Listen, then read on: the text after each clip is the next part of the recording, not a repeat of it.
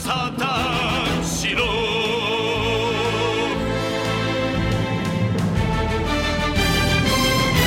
Hello, everybody, and welcome to episode 348 of the Saturn Studs podcast. I'm Kurt, joined once again by my transparent co-hosts, Peter and Jake.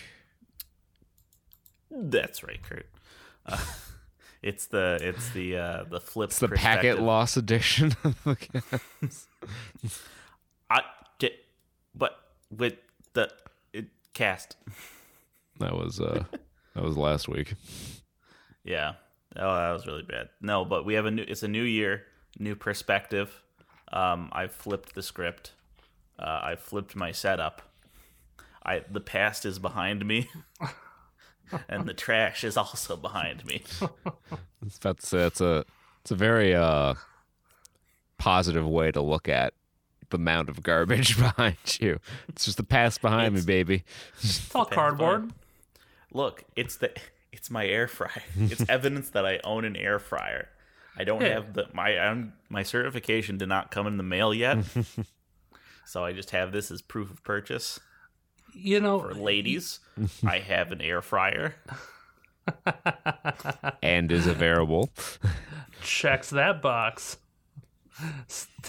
We'll get Peter's full list. You gotta get the Saturn studs while you still can. 2 of them are snatched up. In 2 years, when I get a girlfriend, we'll turn into the Saturn buds. Hell yeah. Some guys. Some guys. I wonder what it is with our generation of collecting boxes. You know, like I never threw away my cell phone boxes. I have rabbits. That's why I hold on to boxes. It was buried in me generationally by a family that said we will save the boxes in case you need to return the item, especially in the case of game consoles. Oh, I wonder if that's where it's from. Save the box in case we need to take it back or something. Boxes and spare cords. Yeah, because I got tons of boxes, and I'm just like, when I move, when I need to pack everything up. So I'm like, they serve one purpose every 5 years. Yeah, that is so inefficient. Buy a new box. What's wrong with me? It's the I do have that promo. feeling. Like I held on to just huge amounts of miscellaneous cables. Many of them I had no idea what they went to, under the guise, well, I might need it someday. Yeah, I just pulled out my mouse box. Like, I still have this. I don't need it. It works fine. It's passes warranty. I didn't even buy it. A friend gave it to me. How many buttons does it have, Jake? It's interchangeable. It can be. I have this box for an SSD. That's currently in my machine that this program is currently running off of. So clearly it's okay. Don't throw it away. What if you need to return it? I have this box for a CPU that is currently installed in my machine. Your computer's looking at itself if it's as if if I bought a coffin and had it in my living room. This is where I go when I'm gonna die. It's another SSD that I haven't installed yet. Oh, Kurt, show us the new tech that you got. Show us the cool thing. I think that's that you bought into. We had a discussion before the show yesterday. All the audio listeners, check out the show on YouTube, so you know that we're not insane. Because right now we're making terrible radio. So we were talking about control methods on PC and how, the one thing I miss about controllers on first-person shooters is analog stick movement. This is the Razer Tartarus V2. It was the least expensive and least objectionable design of the ones that we reviewed. Of the fucking Matrix interface pads. Of the ones we perused. And I'm undecided on whether or not I'm keeping it. I've just played with it for the first time yesterday. There are things I like, things I have to get used to, but I'm leaning towards it's okay. He's beginning to integrate it. The RGB is hypnotizing him from the pad. The razor disease. Well, is, for third-person action games, I'm still always going to want to use the controller. Platformers too. We did discuss how it would be possible at this point to almost. I thought it was a mouse when I talked about this with Kurt, but you could almost bring it to one-handed mode with something like that. You just need the mouse slide ability. Yeah, that'd be nuts. We could just put a little track on the bottom of that. Maybe some very low coefficient of friction dust on the bottom. Some treatments on the bottom of that to make it super slippery. I like it, like skating on ice. Speaking of skating on ice, Kevin McCarthy's skating on thin ice as we come at you live, as always, from Congress. We're just, between votes of him losing. So we'll bring you some updates later when we get it from Politistuds. That's been my. That's our other my show fix that we of the day. definitely don't do. Like every 10 minutes, we'll get a pop in. Oh, they did another vote. Nope, didn't go through. And still no. But Our government is effectively driving with no driver. I have a feeling they'll magically Nobody's- find the votes they need on the 13th, which is the deadline to set up the things, unless they don't get paid. So Yeah. You know, at this point, I'll take Trump. Let's do it. Let's get crazy in 2023. Let's just light it all on fire. Crazy. Let's get the man from Florida. Put him back in. Is that like the Give man him some from more Uncle? power. yes, the man from man. Florida So with my like burning periods question, between all the letters. and this is more about like just how the U.S. government works. So the speaker can be anybody, like anybody. They can just say anybody. It doesn't have to be a congressional member. I don't think it's Do they specified. vote? Does like the speaker then they wouldn't be able to vote? They're not an elected representative. So is their job just to Yeah, be like daddy of the party? Their and, job is to decide what gets brought up on the floor Yeah. for votes.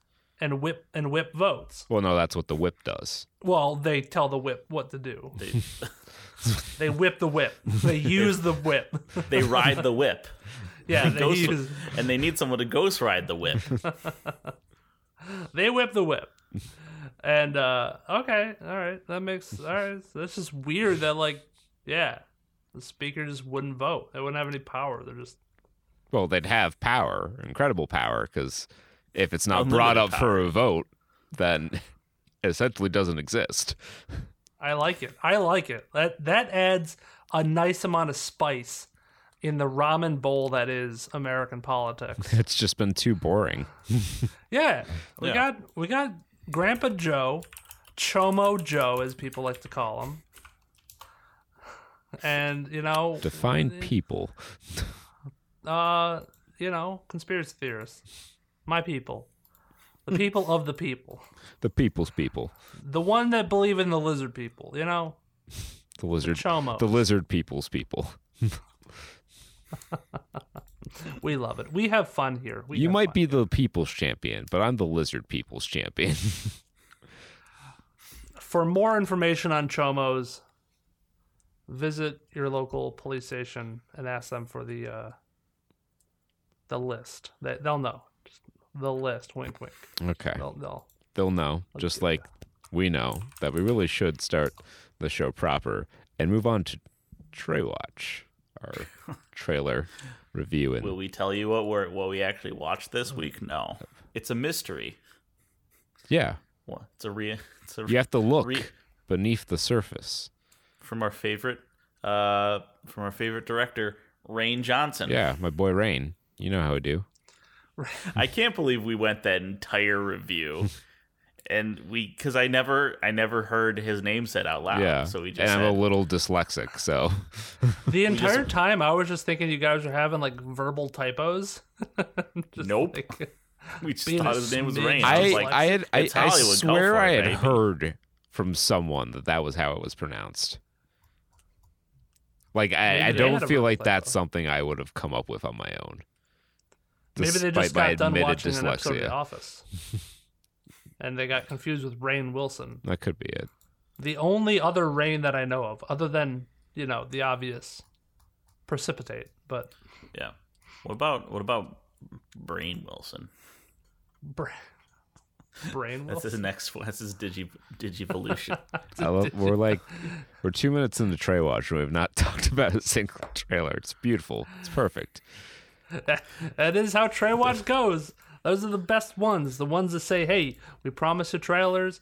We ain't gonna give you." There's shit. not a lot of trailers to go over, if we're honest. Our first train is the plane on Plane Watch. Plane 2 hits the second trailer too.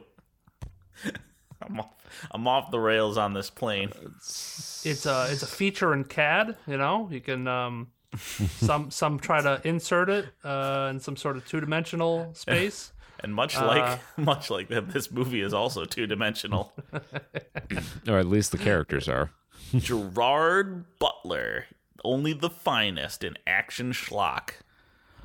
He at one point already had a covered this legitimate trailer. career. We did. Yes, I do believe we talked about this.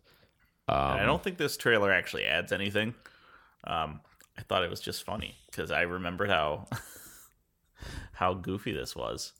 I like how half this movie is definitely not going to be on a plane. Oh yeah, they'll be on the plane for the first 20 minutes. Yeah. I did not hear that they were rebooting Luke Cage, and this isn't the exact setting I'd see him in. But hey, Luke Cage is Luke Cage, I guess. There's no there's no island like what in the DC universe? What's that one generic Caribbean island? Skull Island. No, San Cortado or something like that. Is that where I the thought arrow that was in was? South America.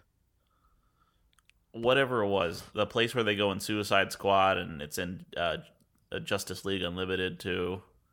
Okay, I can't think of it, but let me see if I can't find it. is the name relevant to the point you're going to make? No, but it's funny because it's the DC island, but it's Luke Cage. Corto Maltese, that's the one. Coral Maltese. Corto Maltese.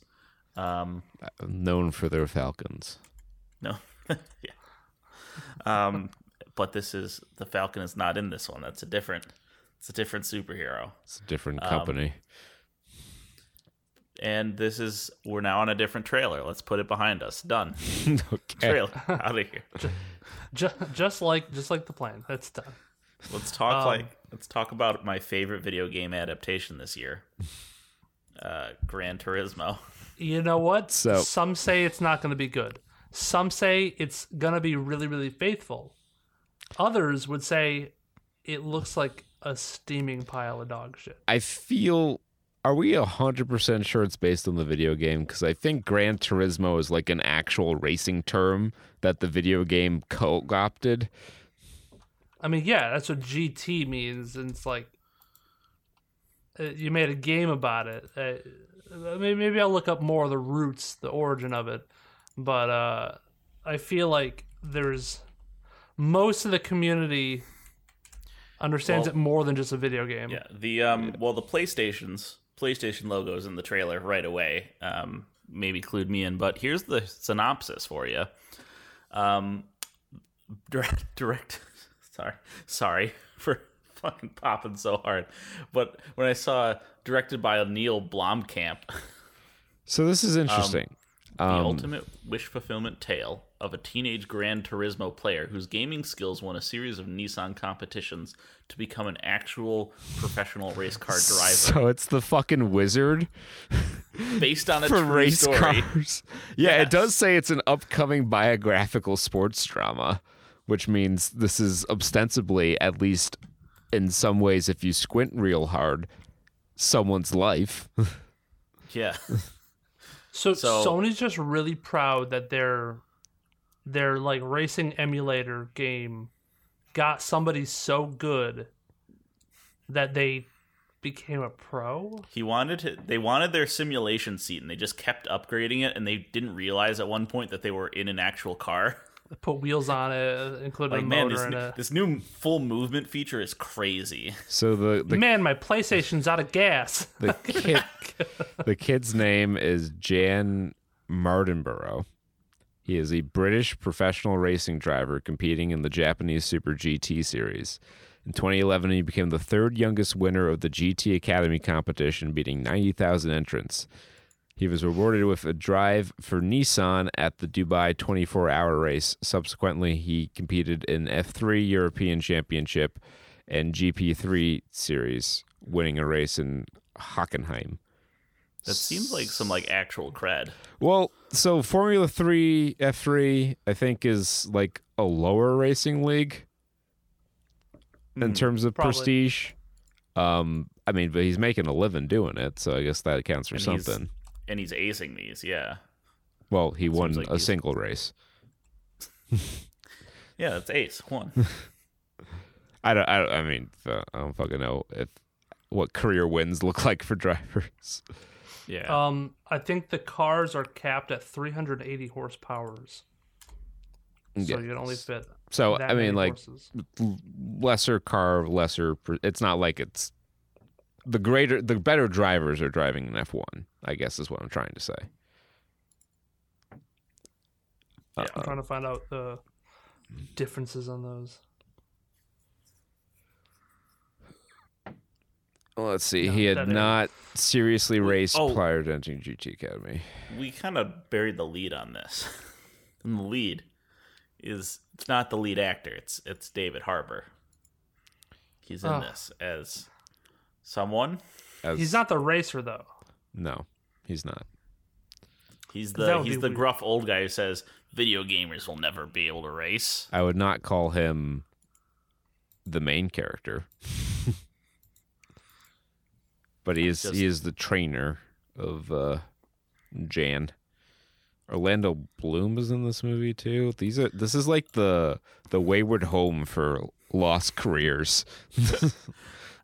He's in the trade. I can see he's here at 40 seconds. I think that's him, right? I think that's him. Yeah. Yeah, I just guess I don't know what to say. Like, I know this trailer is them like flexing the stabilization rigs for their cars so they can get like in race footage. I mean, like, other than like some cross corporate synergy reason they had to put PlayStation Productions on this. This essentially is just a Sony Pictures racing movie, which will probably be okay if that's your sort of thing. I'm also thinking of like how this can be the most. Well, I guess it'd be normal because it's normally like advertised out the wazoo, but like now normally you just pick apart different advertising spots like crazy. I mean, this has to be disgusting with the amount of times they show like Nissan and PlayStation and. Well, I feel like Puma. if you're doing a racing thing, you kind of have to show cars, and cars are branded usually. Yeah, I think with Nissan though, I think part of it was that like it was a won was, Nissan like, challenge. Yeah, and I mean they could have obviously based on a true story. Literally, only 1% of the story has to be true, so they didn't have to put any Nissan product placement in there. But I feel like this is all the Japanese tech companies all flex. They're just putting their R&D dollars into this movie because it's the end of the year. They have to balance their budget, just like Tom and Jerry last year. I feel like this is Or the 2 years easiest ago. type of movie to get like funded. You know, Yeah. they have all these product placements that you just be like, "Hey, Jack Links, want to There you go. be on a car for a bit? And that's why they're in movies, folks. Give us $20,000." The boys discover product placement.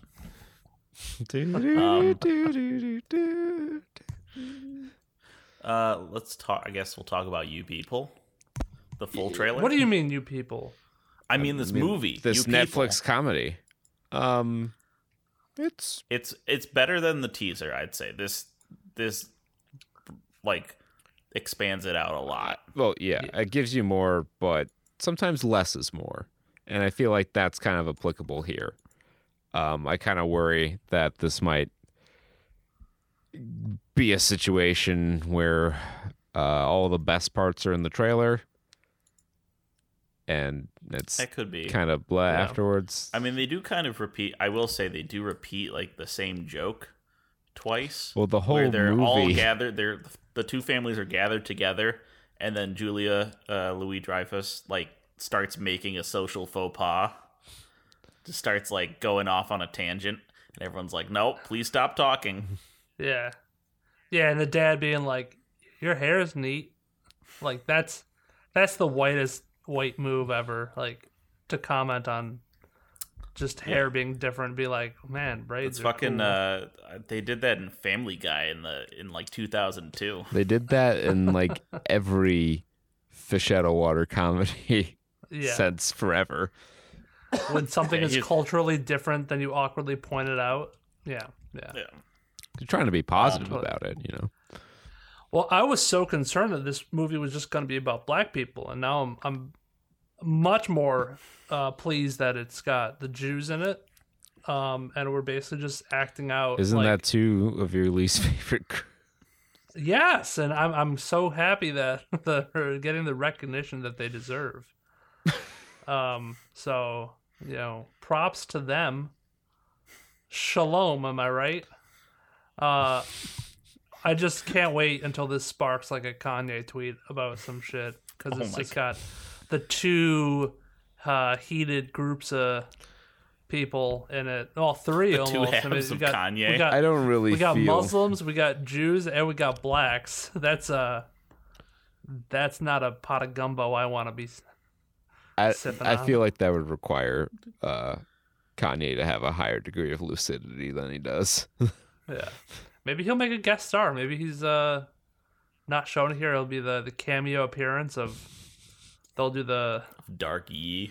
crucifixion of Ye in this movie. That's how they come together at the end. They just crucify Ye. Oh, they just all agree that Kanye is a piece of shit. They have to add that line in there. That's how they come. Oh yeah, I missed old Kanye. Okay, yeah, you're actually cool. I like Graduation you. was I hate the great. new Yeah. Kanye. And then just when they're about to like resolve their differences, Jonah Hill comes in with, "Well, but he made graduation though." Record scratch. To be continued. In You People Too. More people. You people too. More people. You gotta Just open more another race. Yeah. stereotypes. Bring the Asians in. Yeah.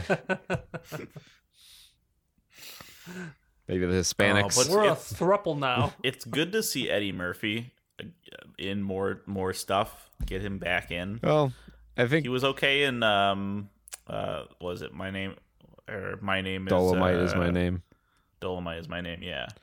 Yeah. He had a lot of fun in that for sure. He looked nothing like Not a damn man thing. he was based on, but he had a lot of fun, and it looks like he's enjoying this. And it's like, okay, sure. Yeah, Yeah. he comes out every so often. Netflix will ring him up, be like, Eddie, you want to do another movie? He'll be like, sure.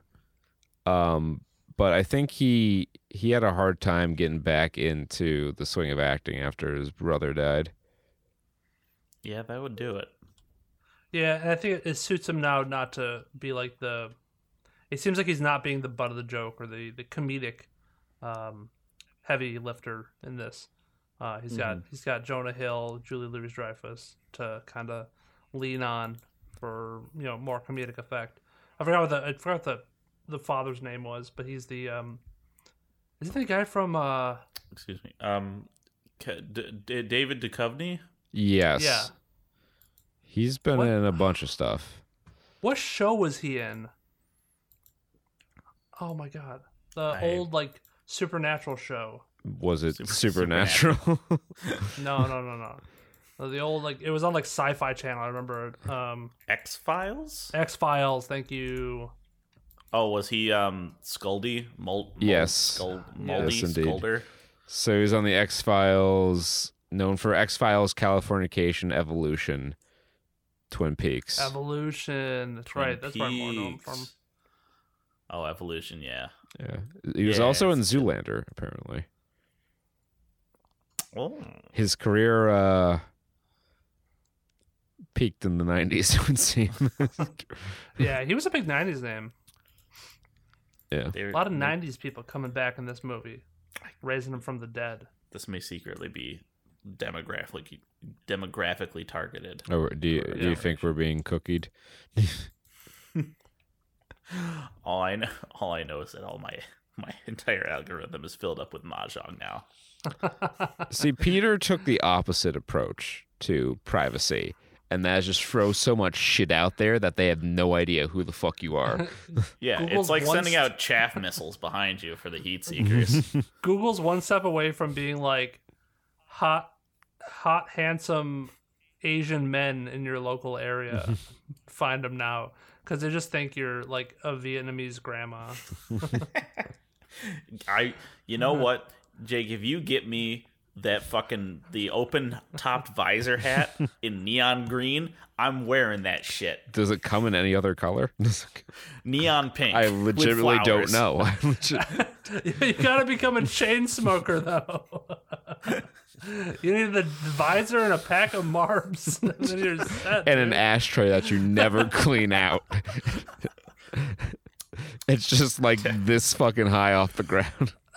And when I come over, I expect to have something cooking on the stove, wrapped in bamboo leaves, that I'm gonna have to unpack and that you just shout and point at. It's in the steam. That's in the steam basket. You gonna steam me some balut? Yeah. Oh my god. Yeah, man. Give it another round of balut shots. Am I right? shoot her a balooter.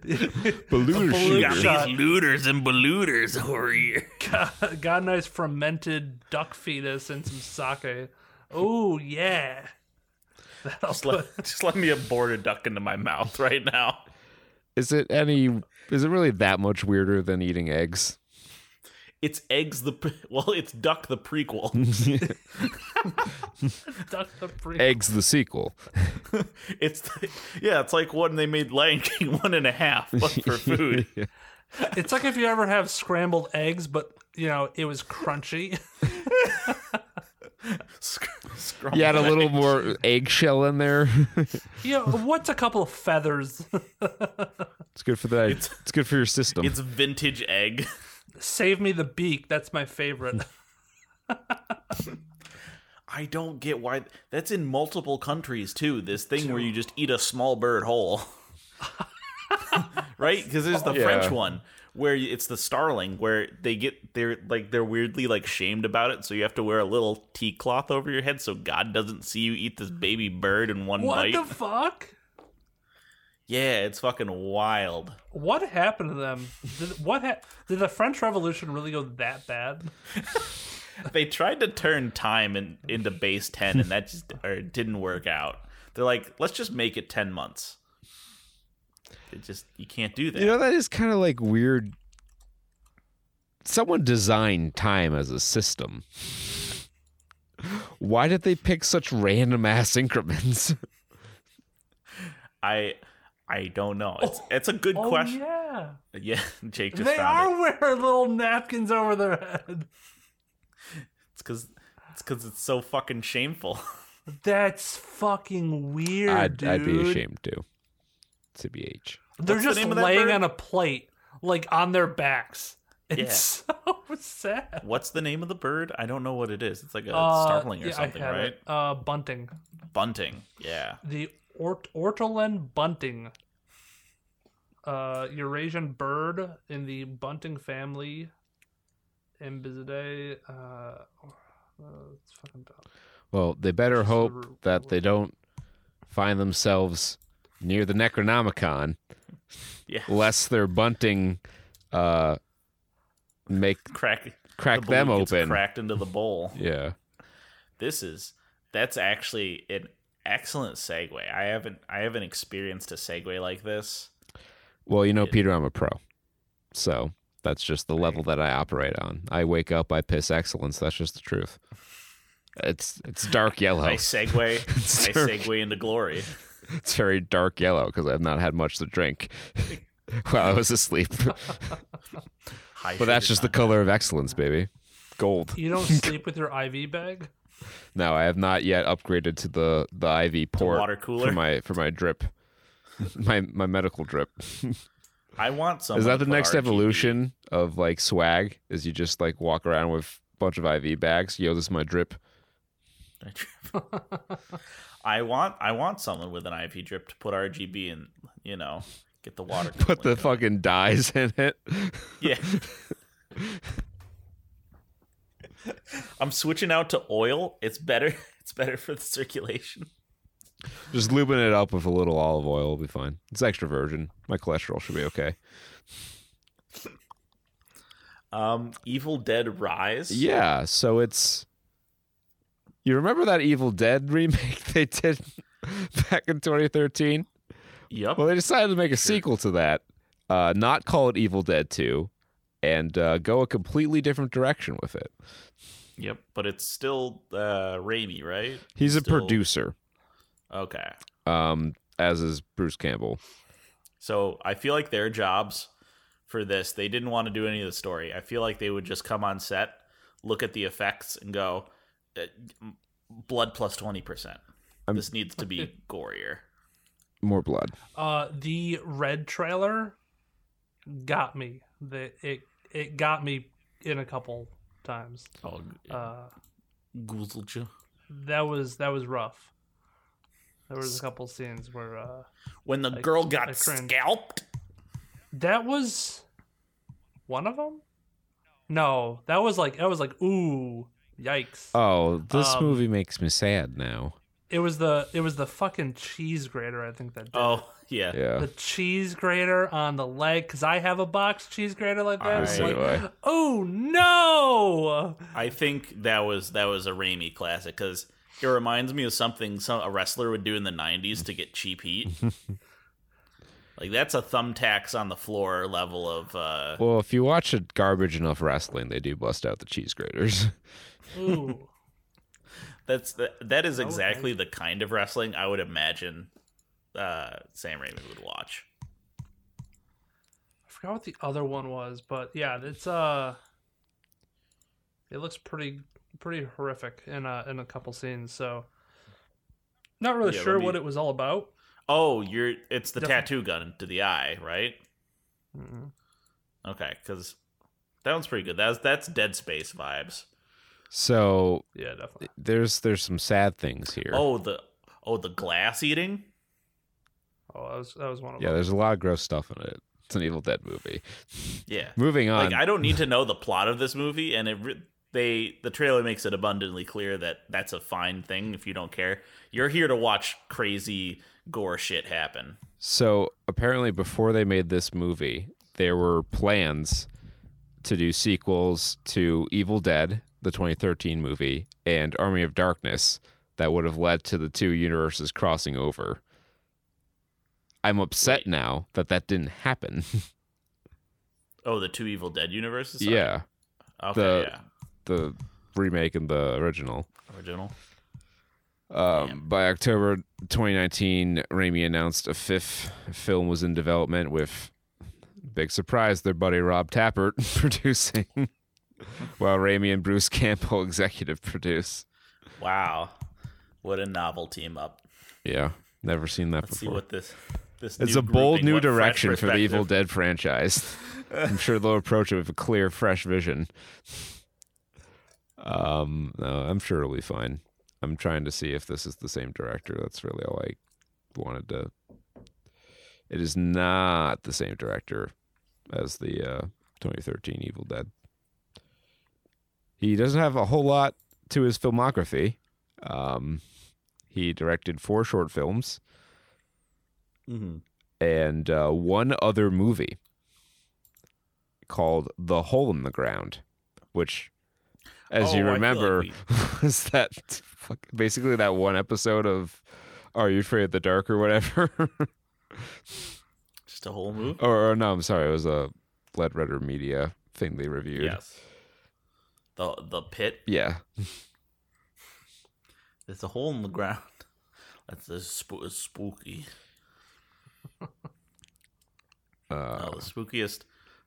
The the spookiest thing I ever saw about a hole in the ground was Made in Abyss. Jake, go watch it. Oh, I think I've. Oh no, that was the anime. Yeah. Yeah. I gotta watch it still. Kurt, I'm sure that how I perceive this anime is how you perceive all anime. Yeah, everyone, go watch Made in Abyss with the family. It's about these kids going on an adventure, and it's definitely all good PG stuff. Nothing fucked up happens. It's not like it's weird Japanese shit. No siree. Wouldn't expect No, that. while you're at it, watch Bleach. A new season just finished up.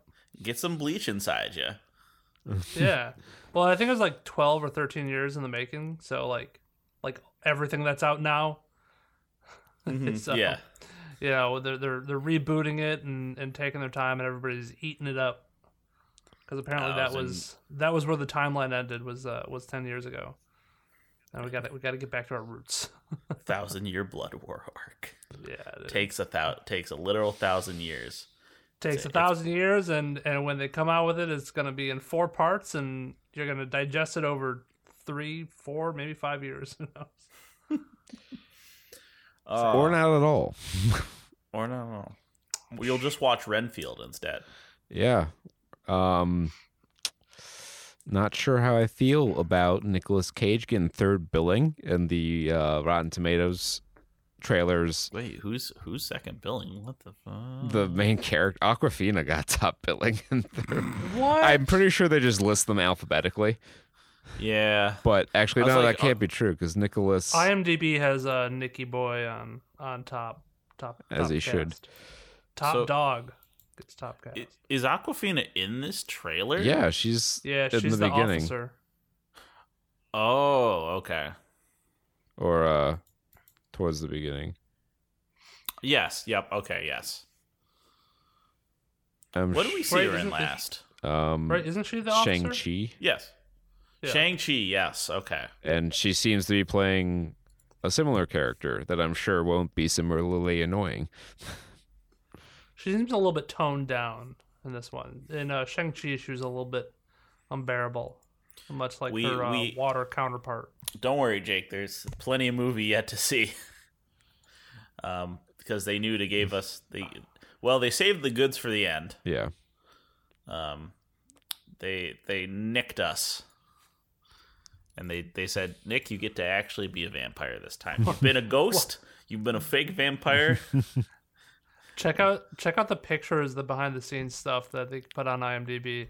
It's all Nick Cage just like wandering around set and makeup. I'm sure he fucking slept in that shit. Yeah. And he's just like, look, he kind of looks lost.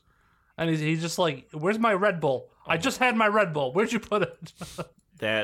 If this is like the actual color grading on these photos, that makeup looks fucking great in daylight. Regular light, yeah. Yeah. I'm sure it'll be a little more stylized in the film.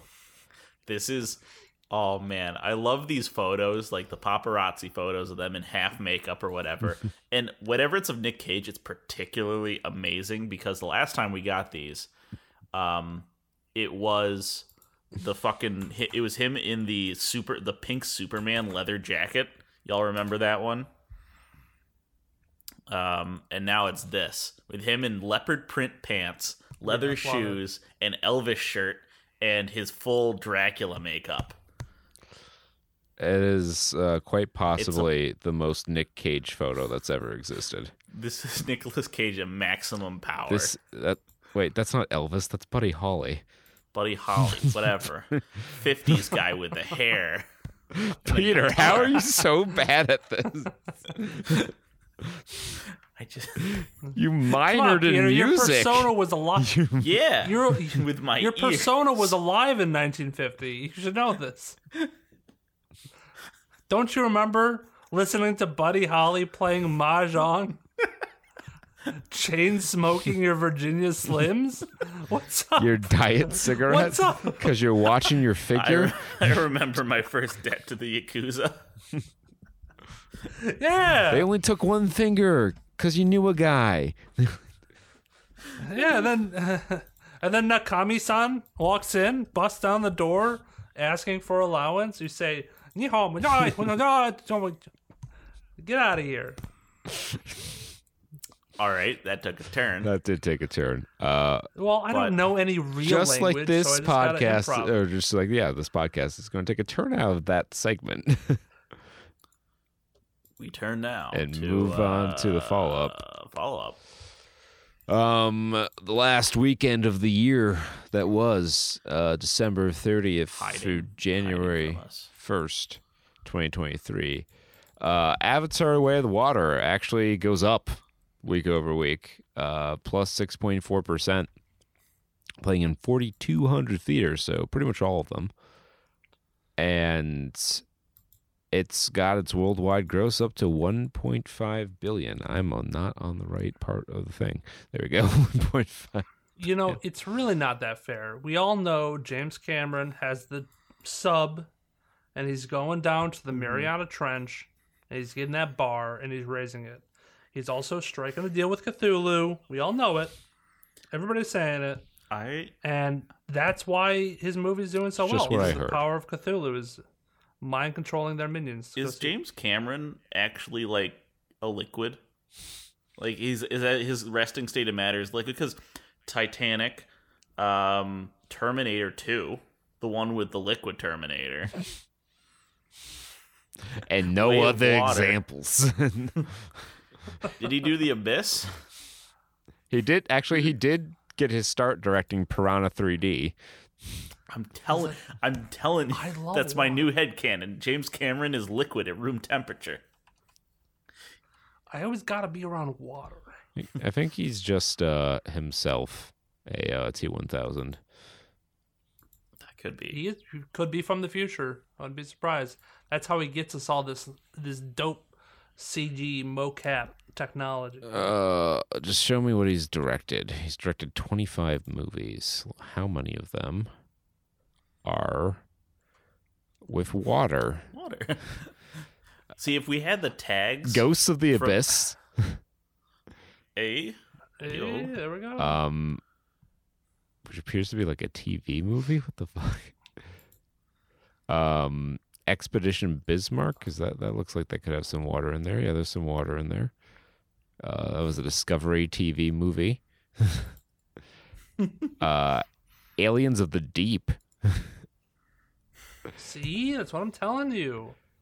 He was down there with Cthulhu. With the He's been to the- he's a he's been to whore, the terror border. from the deep. Peter, I I've was been to the I was trench. ready to dismiss your ridiculous notion here.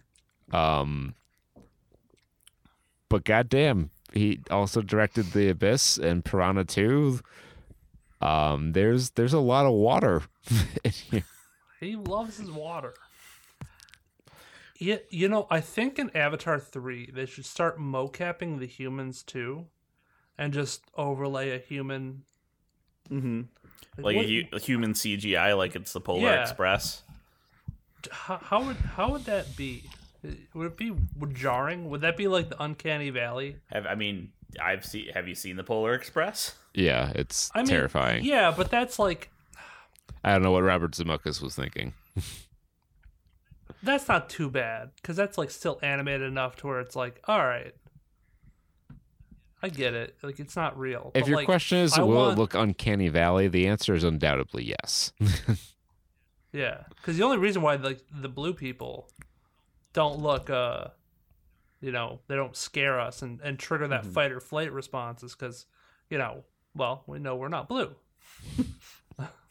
We're just like, hey, those are.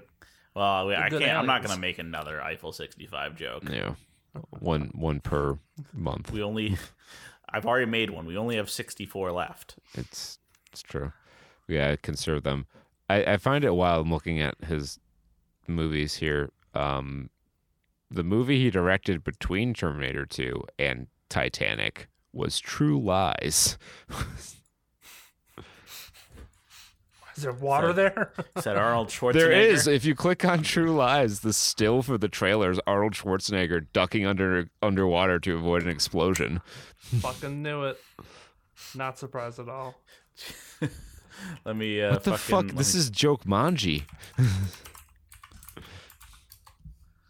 Speaking it to existence. Yeah, seriously. Yeah. James Cameron out here looking like this, like the fucking lady from Doctor Who, going moisturize me. That's the Nick Cage. So Avatar: The Way of Water is up to $1.5 billion. Yeah. Can it make it to 2? I think it can. I think it's got a shot now. Now I think it's reachable that we didn't take that dip down. I was expecting another 50% drop. Yeah, if it kept doing it. If it kept doing it. But it has quite a bit of room to go down at this point. Yeah. Peter, can I get that in a mouse pad? I'm sure you can. I think you can get anything in a mouse pad if you want it bad enough. You have the power. We have the power, Jake. I'll put it in the queue for your birthday. You will get this in the mail. Just pull it out. It'll just be that lady's face on your mouse pad. Flesh. Up next in second place, a scant 49 million behind is Puss in Boots: The Last Wish, but it is up 35 1/3% from last week, so it's got that going for it, which is nice. But beyond that, and the $145 million worldwide box office, it has an even more coveted honor, and that's finding itself in our spotlight. Yep. I'll make a quick note before we jump into these. I am one of these real reviewers. I did see the movie.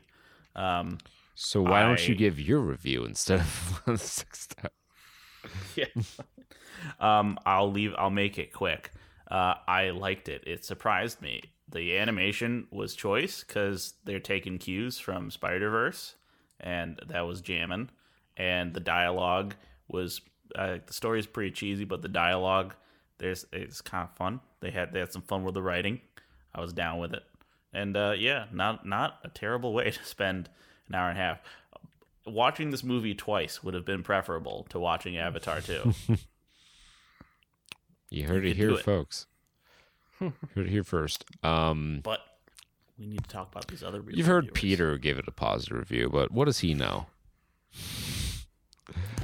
I know that I don't know Buddy Holly. He didn't. He thought Buddy Holly was Elvis. Can you really trust his opinion on Puss in Boots? Where's your lifetime member badge for IMDb? Yeah, my 10-year award or whatever. Yeah. But XKGDSRD meets these qualifications. He has a 10-star review for Puss in Boots: The Last Wish. Watch out, Disney. I can't believe how much I love this movie. The animation, the script, the characters, the story. Hell, even the music. Everything about this film is Oscar-worthy. Yes, it's really that good. It's hard to believe this is a sequel to a spin-off from a franchise that already had so many movies. This film blows all of them out of the water. Yes, this movie is better than Shrek. Just do yourself a favor. Watch the film in theaters while it lasts. You will not regret seeing this style of animation on the big screen. My only complaint is John Mulaney was sort of distracting as a voice. I couldn't focus on the character because of the voice. 13 out of 14 found that helpful.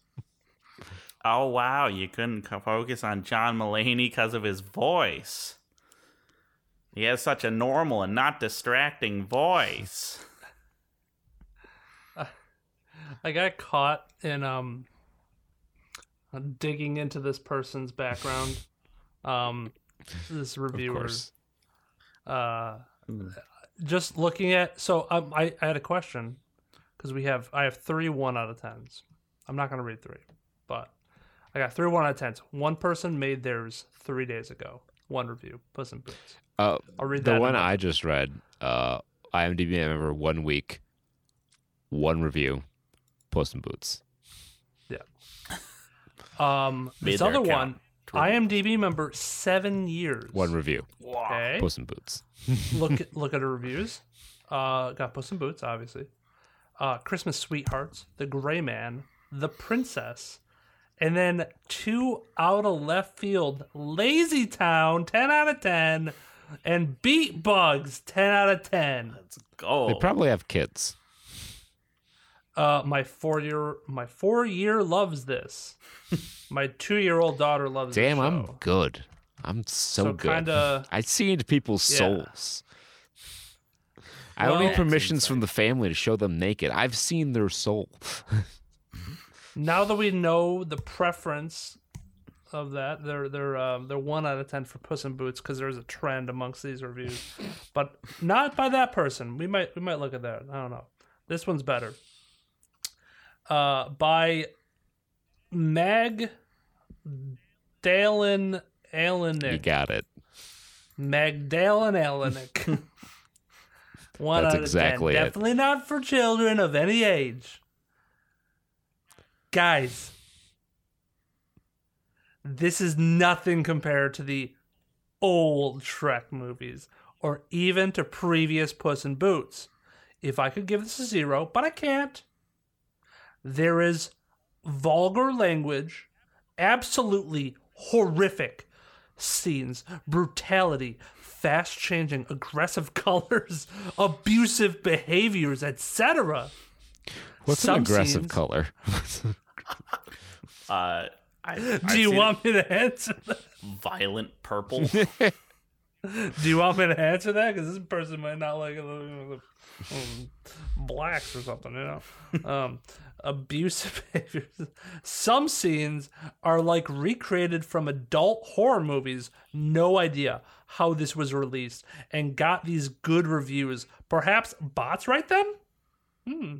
Definitely not for children of any age, to be honest. I cannot unsee what I saw. We were so shocked. We almost left the cinema. Please do not take your kids to see that movie. It is a waste of time and money. I hope this is the last movie in this series. 1 out of 14 found that helpful. From my insider information, no, this is not. I'm reasonably. They say the word crap 3 times in the movie. Holy shit! I mean, it is. This is probably the most swears out of any Pixar, DreamWorks animated thing I've seen in the last 5-6 years. I'm pretty sure they said damn or ass in Shrek. Yeah. So I think it's in line with that, and it was a pleasant surprise. I'm like, yeah, John Mulaney, you can just call them all crap. You go for it. Also, the adult horror movie comment, I'm reasonably certain that there's a scene in Toy Story 2 that's from one of the Child's Play movies. Yeah. Yeah. It's actually kind of like a big trope. It's for you guys, you fucking idiot, you dolt. It's for you guys, not for the kids. They're not going to know what that's from. Goofums. All right. From Red Thiago, 5 out of 10. Bland and lame. The essence of the previous ones and Shrek is not present. They put an extra C in there. SHRECK. Makes it seem more ethnic. Shrek is not present. The scathing wink to the adult audience with adult and politically incorrect jokes, which greatly amuse the parents and adult spectators in general. It is too politically correct and becomes bland with no guts. Wait. I think they're saying Shrek was the one with the politically incorrect jokes and the adult humor. Okay. And this is not that. Okay. That helps reconcile my question. Woke in boots. Technically well done. It has an interesting plot that can please both adults and children, but it lacks the spice, that forbidden humor the spice present in menage. previous scripts. It's lame, a reflex of today's times, with this Hollywood tendency to avoid hurting sensibilities and producing an increasing number of uninteresting movies. How I miss the 80s. I believe it is cyclical, and when the ties get loose again, it will fall to the other extreme. It's happened before. While we wait, letting out a huge yawn and succumbing to nostalgia. Reasonable, but not very interesting. I only recommend it to hardcore fans. 5 out of 75. Found that helpful. All those hardcore Puss in Boots fans. We're hardcore. I promise you that. Just like You Clad Dude won. I want you to know he's the first. His 9 out of 10 review of Puss in Boots: The Last Wish. Unexpectedly good for adults and kids. FYI, surprisingly, kids understand jokes aimed at adults. Yes, there are spots of the movie where it's hard to know what they understand because ideas aim at us adults. But I think the kids still understood it and enjoyed the deeper parts. Okay, so yes, kids can appreciate a good story. Personally, the movie was very fitting. Like Puss, I'm also trying to find out who I am and who I want to be in life. This was our journey. The stories have great connections romantically between rivals and newcomers. The stories are about bringing all of us together despite what happened in the past. The stories come together about building a better future for all of us. Let go of your selfish wants and desires. Focus on others. And let's work together for a better future. 8 out of 8. Okay. Found that review helpful. My man, he got Nirvana right there. He transcended. Puss in Boots. All right. It's transcended. All right, we'll circle back to the lady with the couple of 2-year-olds and 4-year-old and who love Lazy Town and beat bugs. 1 out of 10. Ava Den Huvel loved part 1. Disgusted by part 2. What a big, disappointing movie. Me and my family loved part 1. The first one, you mean? But do not waste your time on part 2. It was way too dark for kids. Horrifying. Also, very cheap. That it was 50% animation and 50% drawing effects. Just stick with animation. Was very annoying and ugly to watch. Very sad they took this dark and weird turn with their movies. There was nothing wrong with how it was before. You will lose a lot of fans over this. We were watching this in the movies with our A-R-E, our daughter. There are multiple choices on that one, and they definitely... With our daughter? Gonna read this like a southern accent now. We are watching this in the movies with our daughter. Daughter. Kept putting her hands in front of her eyes. This is really not suitable for kids. Even though it should be a kid's movie. Yeah, go fix the washing machine. 2 out of 27 found that helpful. Okay. If I may interject briefly here, You Clad Dude 1 has a very interesting review history. I opened it up. He's reviewed a film since his Puss in Boots review, and I wanted to see if they were all like the same real weird garbagey mush. Mm-hmm. The night before, the subject line is, "I'm Jewish and plan to." It was submitted Christmas. Begin review. Okay. Shroom today. Haven't yet, but this movie inspired me to do it. Probably will shroom and watch it again. Yes. Oh my. Bless his shroomish heart. Finally. IMDb member 19 years. Man, he's been shrooming all day. Hanukkah shrooming, baby. He's turned from human to shrooming. All right. From Scoot M16. Scoot M16? Yeah. Okay. 6 out of 10. Don't see the hype. this movie was all right. The animation is the highlight, even though the style they used is just ripped off from a much better movie, Spider-Man Into the Spider-Verse. I take issue with that. I haven't seen the first Puss in Boots, but I would put this one beneath all the Shrek movies, and Shrek 3 and 4 aren't very good.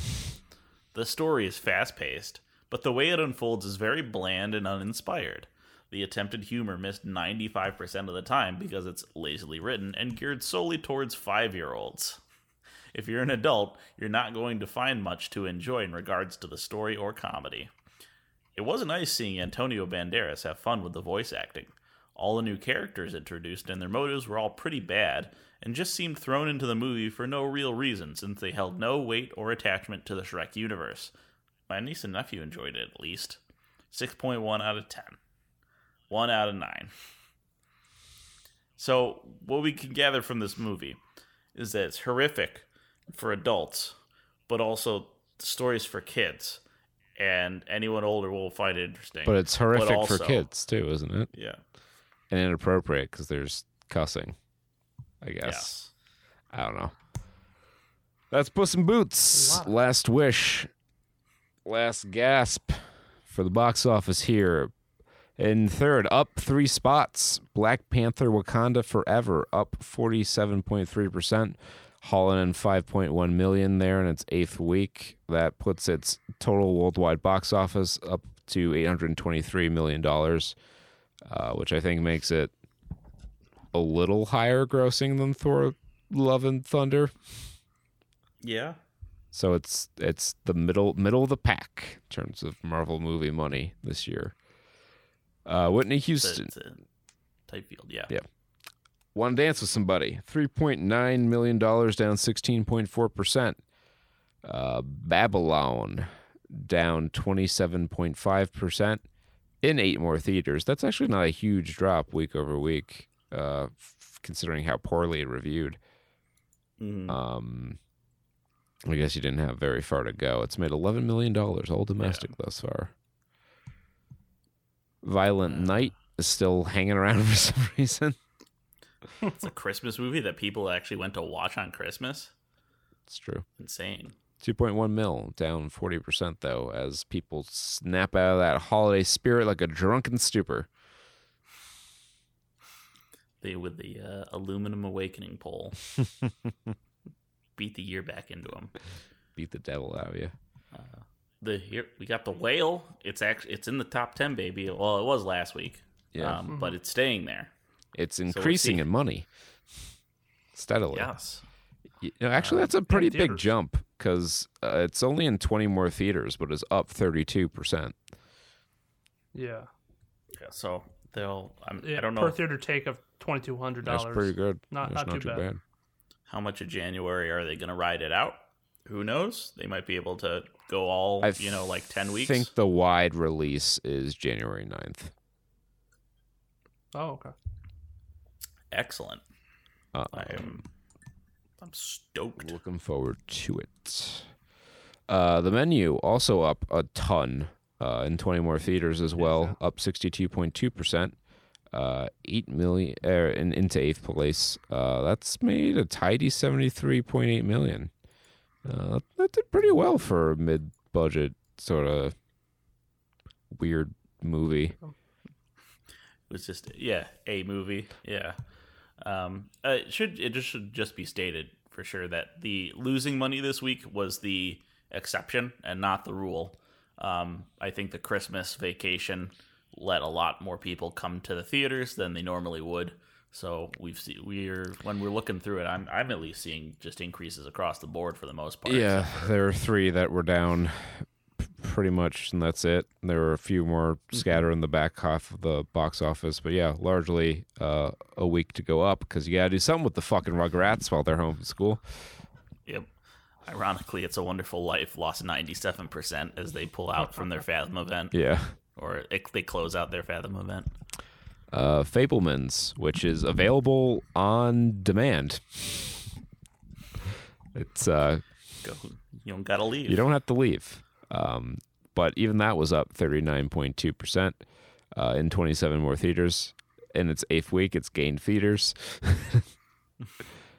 I'm sure they'll pull it right back out when it's done. I wonder if these are like pop-up theaters for New Year's or some shit. Maybe. Yeah, I don't know. Yeah, they're all adding theaters too, like Black Panther and Puss in Boots. Like they all added like 60 or 20 theaters. The only one that didn't was Avatar. And Yeah, because it's on every. it's already on every screen. I know. Yeah. Strange World, with perhaps the strangest week of all, losing 150 theaters, yet gaining 21.3% to round out the top 10. Yeah, that is odd, and it's the only one in the top 10 to have lost any theaters. Yeah. I heard today they were going through some of the biggest losses of like 2022, and Disney was taking some L's left. There's and a right, reason why their old animated CEO movies. had to come out of retirement. Yeah. And their new CEO got fired on a weekday. That shit does Turning not happen. Red. Huh? Turning Red, I think, took a lot of damage, even though it wasn't like a theater I release. think it that's was straight to Disney because that Plus. one was actually good, from what I've heard, and people. It was Yeah, good, but I but think I it still didn't lost hear money. anyone like go to it. Well, they you know? didn't I feel release it in theaters, I don't think. Yeah. So I don't think they did. I think it was just a Disney Plus release, and it's like, I feel like you might. I don't know their numbers of how much they're going up by each week, but like you got to imagine at this point it's kind of petered off. There's only so many people that are like, oh, I got kids. I'm well, gonna they buy upped the price, so that's going to help Disney them out. Plus. Yeah, Grubbles that's gonna drop furiously. people off, though.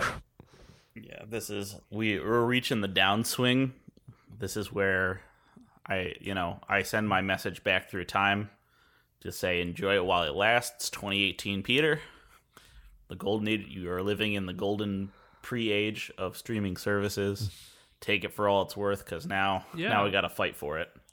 Well, I mean, I'm borderline. I give do it up. condone it. Fuck it. I mean, I'm about to start torrenting shit again Going back, if I don't have access to it. there's one ultimate stream, and it's a really wide stream. It's maybe the size of the ocean, or like a bay.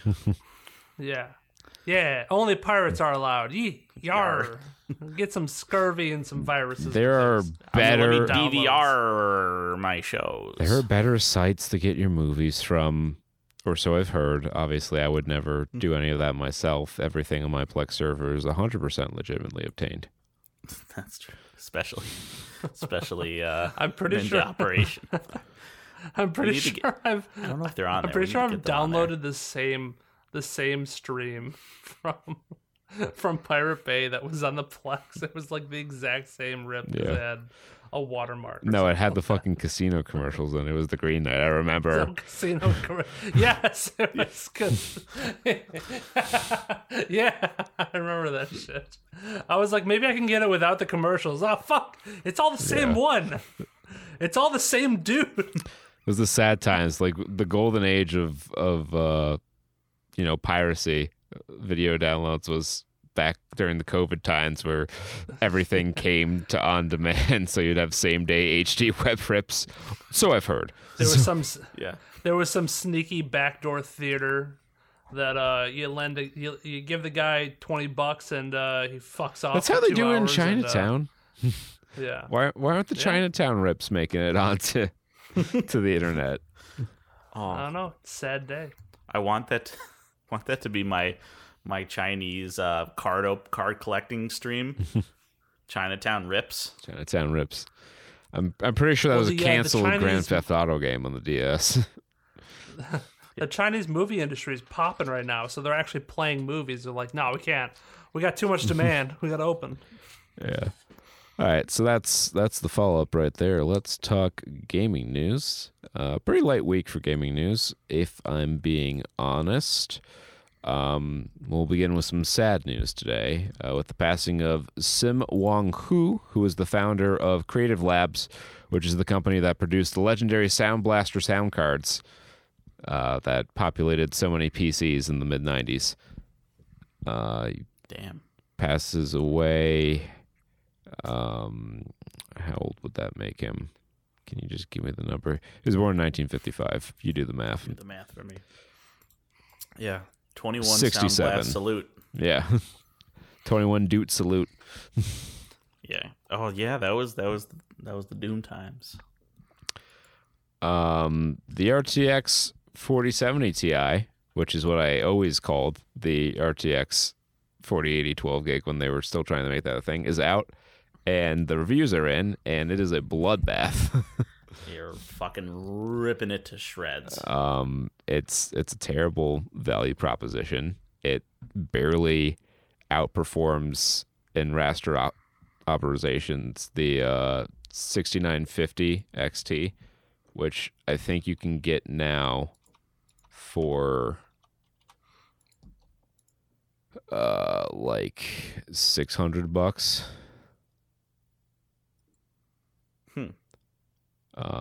Well, 800 on Amazon right now, 829, which is, well, supposedly the MSRP of the 4070 Ti is $799, but there's no Founders Edition card, which means that there will be no $799 4070 Ti, and the cheapest you're looking at getting that would be for $850, which also puts it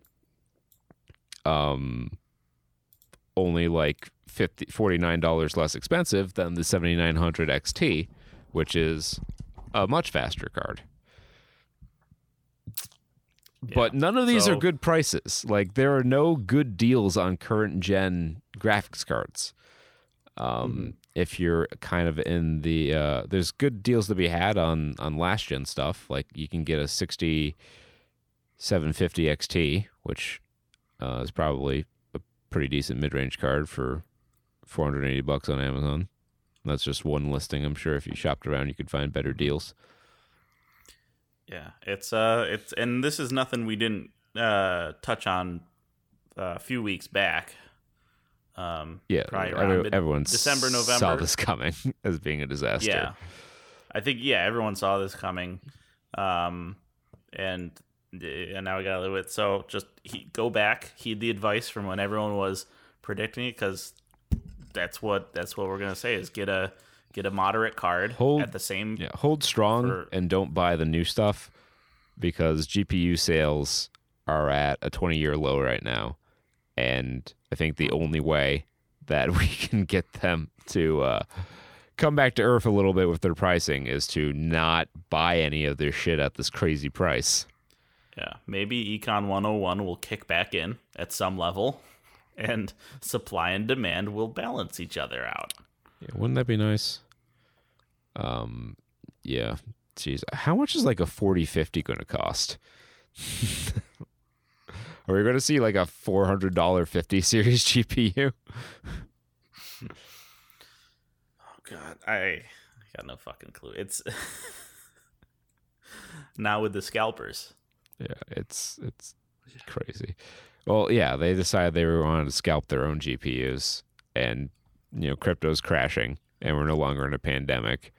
So the once in a generation demand for their product, where they could sell it at whatever price, apparently that's not static. just amazing business. Like it was interesting to see like a lot of the tech sector kind of go full moon logic for a year or two there, and now in general the tech sector has a lot of moon logic. Yeah. Sometimes it works, and sometimes it Groove Sharks. Hey, Groove Shark was a great product with no awesome. real way to make money. No, sir. and then they turned it into Spotify. Pretty much, yeah. So Cyberpunk 2077 won Steam's 2022 Labor of Love Award, pissing off many players. But not you, Kurt, because you knew. I knew. Well, I mean, some of the complaints are just about, like, I'll read some of the quotes. Labor of Love my ass. The game is where it should have been released at. It only got Labor of Love because of the weebs and the dumb anime. That's the, you put the Dale Gribble voice over that? Labor of Love my ass. This game is where it should have released at. It only got Labor of Love because of the weebs and dumb anime. I do like the game. I do like the game now that I think that it's based off of that show. Yeah. So. This one labor of love because of the show and nothing else. There has been zero content added to this game over 2 years compared to literally any of the other nominees. The game is still trash and will continue to be till the company gets their 4 heart emojis. So I'm going to assume shit together. Shocking how a decent animated adaptation can fool so many people into thinking the source material is worth forgiving, let alone awarding it as a labor of love. And lastly, I don't know what to tell Cyberpunk these Edge guys. Runners didn't make this a good game. No, CD Projekt Red made it a good game. That's your opinion that's is the best part of trash, and Steam you should Awards. feel like trash. Yeah, is people who don't they? You can just vote on games that you haven't played. Yeah. You don't know about. That's why Hitman VR got fucking VR Game of the Year or some shit. I don't know. Yeah. Even though I guess there were some of the other candidates were really promising. Everyone's like, no, people who don't even have a VR rig were voted for VR Game of the Year because they. I don't know if they get. I don't know just if they like gave you an voting. incentive to do it. No, people like voting. As the internet historian said, any poll's a goal. Yeah.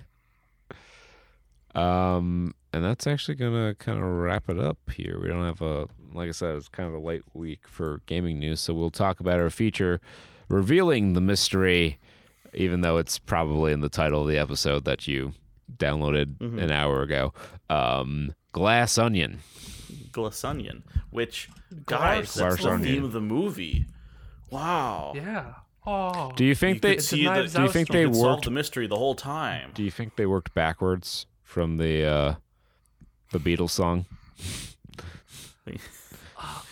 Ryan Johnson worked sideways from it. I keep thinking about this story that I heard about how he originally intended there to be Muppets in the Glass Onion, and how that's a possibility for the third movie. I'd be down. And I just, if I want to live in that serene moment for a little bit longer. It'd be like that scene. So there's a scene in 30 Rock where Jack is talking to Kenneth, and he's like, "It'd be interesting for me to see the world from your eyes, Kenneth." And it goes to Kenneth's POV, and then just everyone's a Muppet. What's a Muppet? Yeah. Oh, that was so good. You know what? I wouldn't want Muppets in the Knives Out series of movies. I would want Benoit Blanc on Sesame Street. That would or be the Muppet charming. Show, yeah. I think that'd be great. The Muppet Show. Does not matter. Now I do declare you are a talking green frog that somehow is enamored with this pig that wears a dress. Am I getting that correct? This Suan female. My fucking favorite line from Knives Out 1. This just sticks out in my mind. This isn't and has called no Knives application. Out 2. So you can... Yeah. It's a donut inside of another donut. And this donut hole has its own hole. I don't know. It's just some beautiful way Daniel Craig delivers that line, and he is the shining star in this movie. Yeah. Whereas I felt that he was much more of a supporting character in Knives Out and Glass Onion, Benoit Blanc takes on a much more prominent role and is really the driving force of the movie. I have to wonder if Ryan Johnson was surprised by how popular that character would be. Well, I felt like if he knew. if I gotta figure when he wrote Knives Out, he had designs on kind of franchising it, and he knew what he was doing with Benoit Blanc. He said, "This is going to be the bankable character. This is my Hercule Poirot." Mm-hmm. Everyone loves a good detective guy. Yeah, so I'm pretty sure he knew exactly what he was doing. Overall, I would say it's a good movie. I did enjoy it. I thought Knives Out was a little better. At least, it felt more novel. This kind of felt pretty standard. It felt like a good episode of a good procedural cop show. Okay. And that Yeah, it's a pretty basic template. They just plug some characters into it, but it was pretty well written and tight. And at the end of it, you're like, I enjoyed that. Whereas Knives Out was at least in my opinion, a bit more novel of a story layout. Yeah. This I think I enjoyed it a little more. Oh, I guess the bulk, like the first couple acts of the movie, I liked more than Knives Out. One, just because I bias alert. I was a little tipsy when I watched Glass Onion, and by a little tipsy, I mean I was into a double-sized Long Island iced tea for the whole thing, screaming at the TV like, "Yeah, you go to that island." He did it. They're so crazy, dude. As the little thing is on, he solved all the puzzles. So for me, looking at pretty things and fun colors and Benoit Blanc, and Daniel Craig's performance was good, I was like, yeah, I was going for it. This is the kind of movie, though, and I purposely just glazed over all of this because I didn't want to try with this movie. This is the movie where YouTube theory crafters get to have like a field day because they want to pick apart every frame of this thing. There's a good amount of but what theory is there to craft background here? subtext with like the Fibonacci sequence or like structural analysis. Yeah, like I see a lot of these like video essays. Yeah, this is a good like movie details one. There's one I didn't catch where Birdie J is on LSD. Yeah, in the movie, you can see a sheet of it. I saw it on Reddit. There's a movie on Reddit. You can see a sheet of it when her purse spills out and there's a few squares missing. And then, like, all of a sudden, at a certain point in the movie, she starts exhibiting all the signs of someone who's tripping on LSD. Yeah. And by the nature of it being a whodunit movie, like, they want you to be, like, poring over everything for clues all the time. Yeah, and I felt like... And I was like, I'll just watch it. I found myself looking a little harder than I did when I first watched Knives Out. Because with Knives Out, the way they set it up is that you see the guy get killed. And you know how he died. And then there's another mystery you uncover within that. But for the first part of the movie, it's a cat and mouse game between Marta and the authorities, where she's trying to like cover her tracks as she's assisting their investigation.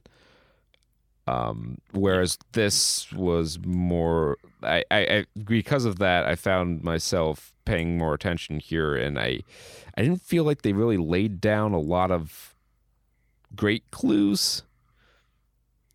Mm-hmm.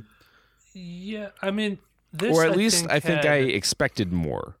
This was truly Occam's razor, and maybe there's like some meta thing because that's what happened with Benoit Blanc. That kind of clouded his judgment. Maybe there's a meta thing here, but this felt a lot like I don't know exactly the words I'm looking for, but this is kind of weird because a lot of it you have to like kind of like look at in retrospect because of the nature of the way they did this murder mystery. Because you think of it as one murder, and then it's not just one murder, and I kind of like this a little bit more than the first one, but at the beginning of this movie, you don't really know if there's a murder. Yeah, exactly. Yeah, the uniqueness of it is kind of interesting. That's why I say, like, looking back on it in retrospect, like it actually being like the entire thing from start to end. It was a whole murder mystery. Whereas for the first half of it, I was like, when's the murder going to happen? Right? I feel like maybe I should watch it. Because it just felt like it was again. Because I was like, oh, this is like a whole, this is like more of a character piece. Like we're gonna like find out something shady's obviously going on with these characters, and that's gonna be more the mystery. And I was expecting still like Miles Braun to get killed at one point, and like a murder mystery gone wrong. And then when that didn't happen, I was like, oh, okay. Yeah. How is this going to happen? So piecing it all together without giving away too many spoilers, it was a little bit more of an entertaining ride along the way. And then looking back on it after finishing it, I'm like, you know what? That it wasn't your traditional murder mystery, but it kind of did in the end do the same goal. You know, without like kind of arresting somebody, because I don't like you don't get to see him get arrested at the end, which is always like the satisfying thing is seeing the bad guy go down. And we never really get that satisfaction other than his house and I kind of really blowing up. Well, that kind of spoilers. I mean, I should say, yeah, I'll say Ryan, he doesn't want to do straightforward. he likes to subvert mystery, expectations. seemingly. And I was in this movie, he plays a card you can really only play once. In how this movie unfolds. Yeah. So I think before we get into heavy spoilers, I'll just say I think he manages to subvert your expectations in this movie by not at all subverting your expectations. Yeah, and that's, I guess, the theme of the movie.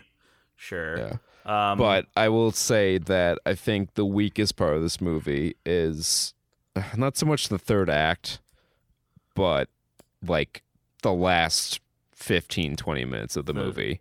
The denouement, you might say. Yeah, it really just kind of it fell flat for me.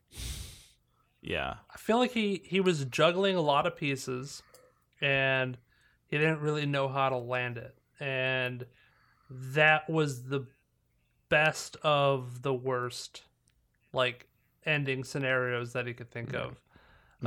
It just because I don't really know where he would leave it off, especially because you could have it end in a way where it's very simple and straightforward and whatever, but that wouldn't really line up with all the characters' motivations, and it wouldn't make sense with their previous actions. So it's like, okay, we're not going to go that way. So how are you going to come to a conclusion that's satisfying? Because we kind of feel like we wrote ourselves into a corner, over just like a really dumb mistake from another character. Yeah. Honestly, so I think the weakest part of this movie was the supporting cast. 'Cause Knives Out had a much better cast and a much more satisfying conclusion. I think that's really the difference for me as to why I prefer it. Because in Knives Out 1, right, you got everyone's perspectives, and that's how they got to be in the stories. They got to tell their own biased recollection version of events. Yes. And in this one, the side cast, they're just accessories.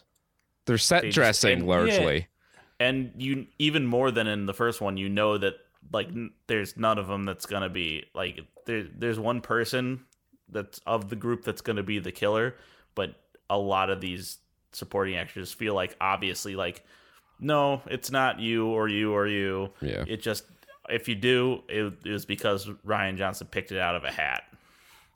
I think if they did more with the supporting actors and had them play maybe their own unique role a little bit more into it, like you got the politician, you got the chemist, and you could have them, each do their own separate thing to add an element to the mystery, but that never really happened. You kind of just got exposition out of them, which, I mean, sure is information to like the clue sheet, motive and opportunity, but it never really like was satisfying where I think Knives Out maybe did. And I kind of thought this was going to turn into Clue because they were kind of laying foundations for different people's motives, and the whole thing's a murder mystery where he gets murdered, and I was like, well, okay, so he's actually going to get murdered, and then this web of intrigue they've set up will begin to unfurl. But they went a different way with it, and they kind of, I think, wasted an opportunity. Well, I wouldn't say wasted an opportunity, but it made it more difficult to incorporate the other characters into the story. Yeah, because even more in the first one, it was about the core. Like you can tell there's foreground characters and there's background characters, and that really puts it into clear focus. That being, I think overall this was a faithful adaptation to Among Us. Yeah, the fucking Among Us joke at the beginning. There was a fair bit of your front and center product placement also. Did it work? No, I can't remember a lick of it other than it was very obvious. Whoops. What, COVID? No, I feel like just like random products. I don't know. I feel like I saw like a lot of brand names getting flaunted around. I don't remember any of that. I don't think it was as prominent as you're remembering it. Okay. I don't think Jared Leto's hard kombucha is a real thing. I could be wrong. Wouldn't surprise me if this man has a fucking cult, essentially. Mm-hmm. I want it's see stuff if like they the have, fucking iPad Jeremy where he's like, Renner I'll hot give sauce. you an iPad and he gets Well, the that's what iPad. every person calls a tablet, even when it's not an iPad. Right, but it was like an actual iPad though. Yeah, well. So, and they give it to him for being smart. But anyways, it's like that kind of stuff that just like, I was like, blatant. Hey, let me have another sip of this pretty drink. Yeah, Mona Lisa. What blatant product placement with this fucking dumb movie. What is this, a JoJo reference? Without further ado, maybe let's move on Further into ado-do. spoiler season. Yeah, sure. And start hunting that white whale. Yeah. So get skedaddle, kids. This is your fair warning. We're gonna spoil the entirety of Glass Onion. So the first thing I have to say, there were a lot of people in the comments when I look back at people like discussing the movie. Of course, there were a lot of people like, yeah, no, I totally got it, but then it tricked me into not getting it. And then by the end, I was like, oh, I got it the first time. Gosh. And I was like, man, I didn't even try, because it's gonna be inscrutable, and I don't want to spend the mental willpower to figure out something I can just get the answer to by watching it. I kind of worked on. Well, that's half the fun of a mystery movie, is following the clues yourself. And I did do that a little bit. Like I as we were watching, I'm like, oh, what if like that was the thing? There's a show on Netflix called Murderville, and it's basically Will Arnett plays a detective, and they bring on he and all the other supporting actors in there have a script, but the celebrity guest does not, and they have to figure out who the murderer is at the conclusion of the episode. And it's fun for you to follow along with the clues yourself and figure it out. It's kind of like half the fun here. Yeah. Here, I kind of banked on Ryan's track record, my boy Rain. I banked on his track record of kind of pulling it out of, what you expected least. And I really thought that they were going to do like a Kaiser Soze thing, where the real, whatever Ed Norton's character was, Braun. the real Miles Braun, was the stoner roommate. I really thought the stoner roommate was the groundskeeper who was very, who they fucking, he did the thing where he made it very prominent, like, I'm in the background, guys, as he like looks directly at the camera. Yeah, definite. Which. That was like I'm faking you out, faking me out. Yeah, it was. It was like a 3D red herring almost.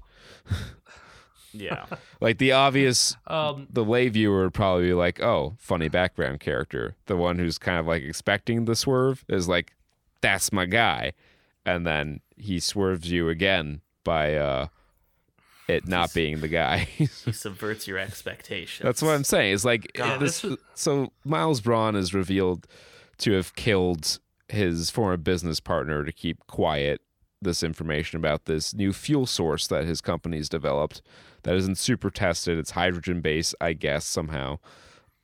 Which just means it's explosive. Yeah. It's a infinity explosive or whatever. So I mean, obviously he would have the most motive to kill her, and it's like the obvious choice, but that's kind of like the whole meta context of the movie, is that it's the obvious thing. You can see right through the glass onion to its core.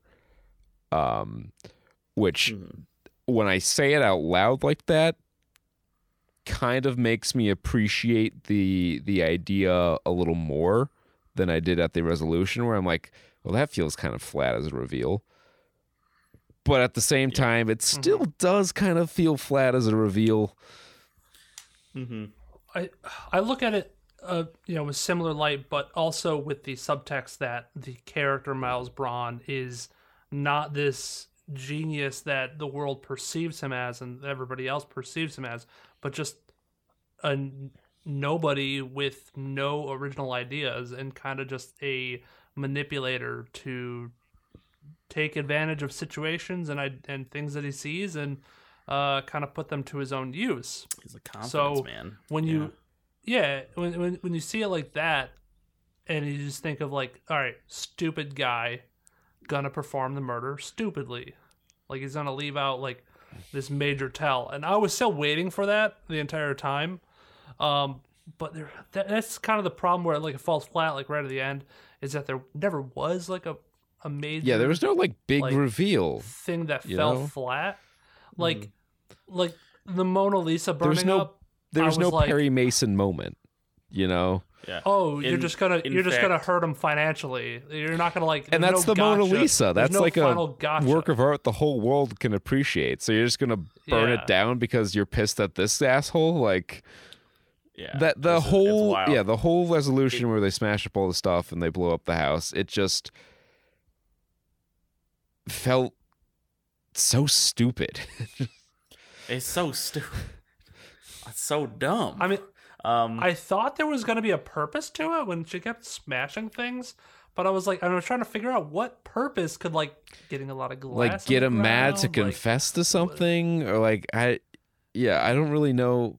Like that, I thought it was the sound or something, right? Well, that was just to like trigger it, but like you could see that it would like trigger and then go back off. So wouldn't you just need to do it once? It's like having that repetitive glass smashing doesn't make sense unless it's just building up a distraction for her to just build a fire and eventually, spark flames near the... And of course, he's a dummy, and he showed everyone where the override switch was.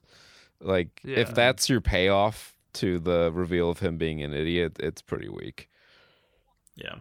Well, the payoff to him being an idiot was stealing the idea from Blanc and... Hey, say what you want, but knowing a guy's allergic to pineapple and putting pineapple juice in his drink is kind of brilliant.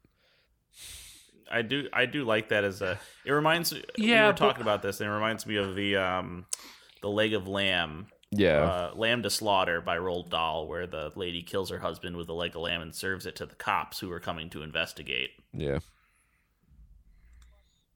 But he would know that, like, if he knows that he's allergic to pineapple, they've been friends for so long, he's got fingerprints on the pineapple. Well, it was in his glass. Serving it. So he could have pineapple and be like, oh, he grabbed my glass by mistake.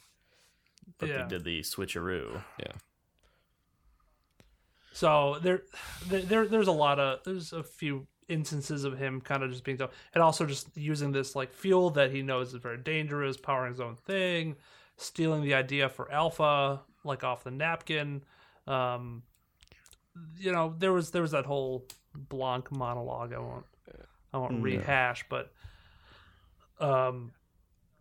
just very simple. I don't really understand like what that whole ending. Nothing was accomplished, but I do. I think where it shows its like pizzazz and what kind of makes up for it all was like the middle of the second act part of it, where you think Andy's dead and they kind of have to replay everything, because there was that one burning question in my head was, somebody knows she's dead. How'd she get the box?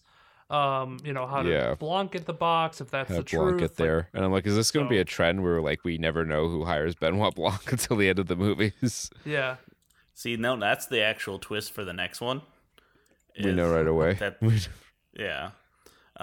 Like I said, this is the card that Ryan can play once, which is the trivial answer. Like it was not complicated at all. I tricked you into thinking there was a trick, which is, it's interesting because I think he wants to like franchise this, right? That's why there's at least one more coming. I think it might even be two more. Yeah. So I guess to do it this early on is a bold move, I would say. We'll see what else he comes up with. I think it's, for me, like I want this kind of movie, but as just a straightforward like whodunit, and not Ryan's like critique on whodunits as a concept. Yeah, I can see that. Because again, it's very like the actual nuts and bolts of the movie itself. It was good. The location was lovely. The shooting, the cinematography. It was legitimately good. Yeah, this isn't an IMDb comment. Yeah, because I mean, there's a lot of great, to include the geometry of an island filled with statues that are lots of different shapes, allow you to kind of shape your shots in a lot of interesting ways. Yeah. There is obviously the man with the gun, Brown with the gun, and that whole framing of the shot there. Excellent.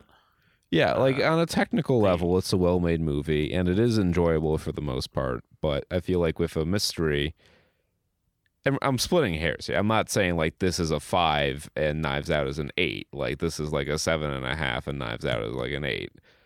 Yeah. We should also mention that they do all the big dramatic finishing stuff, and the cops are gonna come, and there's gonna be nothing actionable here. Yeah, and it's like, oh, the whole premise of blowing it up is like, oh, this is the big reveal of your fuel source, and everyone knows it's dangerous now. It's like you committed arson. He can say that I was vandalized and sabotaged. Yeah. There's nothing. That's why I'm saying, like, the whole ending was so pointless. Like, nothing was accomplished with that except a modicum of personal revenge, which I'm sure he has it all insured, so we'll get all back. I mean, you could argue that maybe that the Mona Lisa was what will bankrupt him now that that's burned up or something. But I'm sure he had it insured, and he's gonna make money on that deal. I see. The other thing about this is, like, as we do these, I have all these great ideas, and then they don't show up in the movie. I'm like, oh man, that would have been so cool. What about this? Like, the Mona Lisa also has like a photograph, or like it takes a snapshot of anyone trying to like steal it or something. The napkin being behind the Mona Lisa would have been interesting. That would have been fun. Or just so, to catch a thief or whatever trying to steal it. And then you use that to take the picture of the original napkin. Yeah.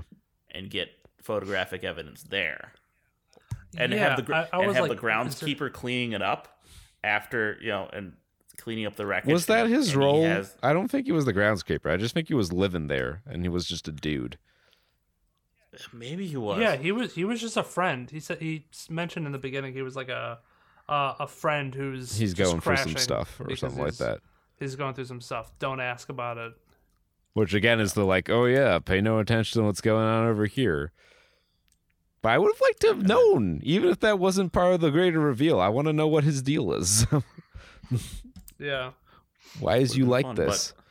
But his payoff was Benoit Blanc he's like smoking with him in one scene, drinking with him. He has two payoffs. When Andy's sister is searching for the envelope, she runs into him about to spark up, and he's like, you want some? And then he smokes a cigar with Benoit Blanc at the end of the movie. Benoit Blanc is the best part of this movie. They do a really good job of demonstrating his ability as a detective, because this grand murder mystery he's planned out. He gets done explaining the rules, and he's like, can we guess now? He's like, the murder hasn't happened yet.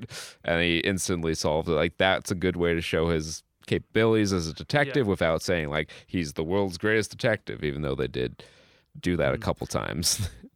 and that's like that can be your subversion of the thing, right? Is where that's almost Ryan Johnson saying, look, here's your whodunit. Wow, he solved it. How amazing, and it's done, but it's done in a good way where I enjoyed him just running through it. Yeah, because fast forward. He really makes a meal of that scene, and Daniel Craig's a good actor, so it works well. The cinematography is great, the timing's great, and it's punctuated with the arrow right at the end. Yeah, beautiful. Yeah, that was an excellent scene. That's why I thought that's where the movie peaked, and I was like, I was hoping, because there was still a lot of time left. I'm like, oh, like more of this, please, and then there was no more of that.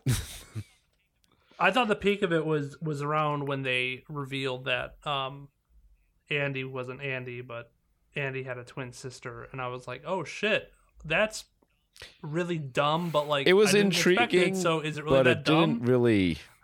I mean, it's hard for me to say it didn't really lead anywhere because that's the impetus of the whole movie. But like, the impact of it not being Andy is not super heavy. It also, which is weird to say because the whole movie's about Andy's murder.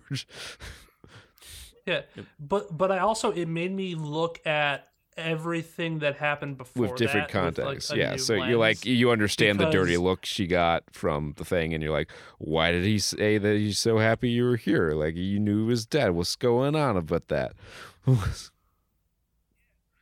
Yeah, and also like how Benoit Blanc is acting kind of like squirrely, acting kind of weird. Like, how do you get the invitation? Kinda Because you see a woman you presume to be Andy smash her invitation with a hammer in the beginning of the movie. And I mean, it's a good double implication there. On the first time around, it's the estranged friend. Second time, it's the sister. Yada yada.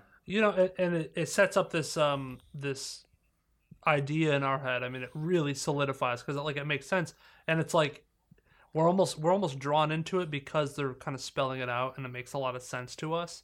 That there is somebody like behind the scenes trying to kill Miles Braun. Like, they definitely repackaged it and sent it to him and all this, and they're trying to like pull a fast one on him. Whereas, otherwise we would never have, needed to know that information and then have that be the wool that's pulled over our eyes and get let in on it halfway through the movie or 3/4 of the way through the movie. And you know what? I'll say this last thing about this movie. It is also a beautiful little trick he can pull, is that he can put as much cliche shit as he wants in this movie. He could have had the butler do it. He could have literally had the fucking butler do it. Yeah. And he would have said, "Oh, see, but this movie's about dumb cliche things and how it's way too straightforward. So I tricked you the whole time. I got you." Like with the twin sister thing, like, it's her identical twin is like a soap opera level reveal. Is. Yeah, which I had never seen done in like an actual movie of any esteem. So I guess it kind of is novel there. Like I said, there's stuff to like about this movie for sure, and I did like the movie overall. I want to emphasize that I would recommend it to a friend. But not to an enemy. You see, I think that's more of a condemnation of the movie if you'd recommend it to an enemy. Like, I'd recommend all my enemies go and sit through Fateful Findings. Yeah. Or all my enemies go see Moon crash. Yeah. All my friends go watch Moon fall. All my friends go watch Next Pig. Twinimas. All my enemies go watch Jujitsu. Yes. Another twin movie. But yeah, so I would recommend this. I felt that the first movie was stronger, or at least was more satisfying. The cast was certainly stronger. Yeah. I look forward to the next installment. There is a Knives Out 3. It's in development, and we'll see how it goes. What kind of bullshit he's got for us this time. Yeah, they're always entertaining. Yeah, you could. There are worse movies you can watch. For sure, like Avatar 2. Yeah. Skip the Avatar 2 trip to the cinema and get in your jammies. Glass Onion has more layers than fucking Avatar 2's story. It's a little less by the numbers even.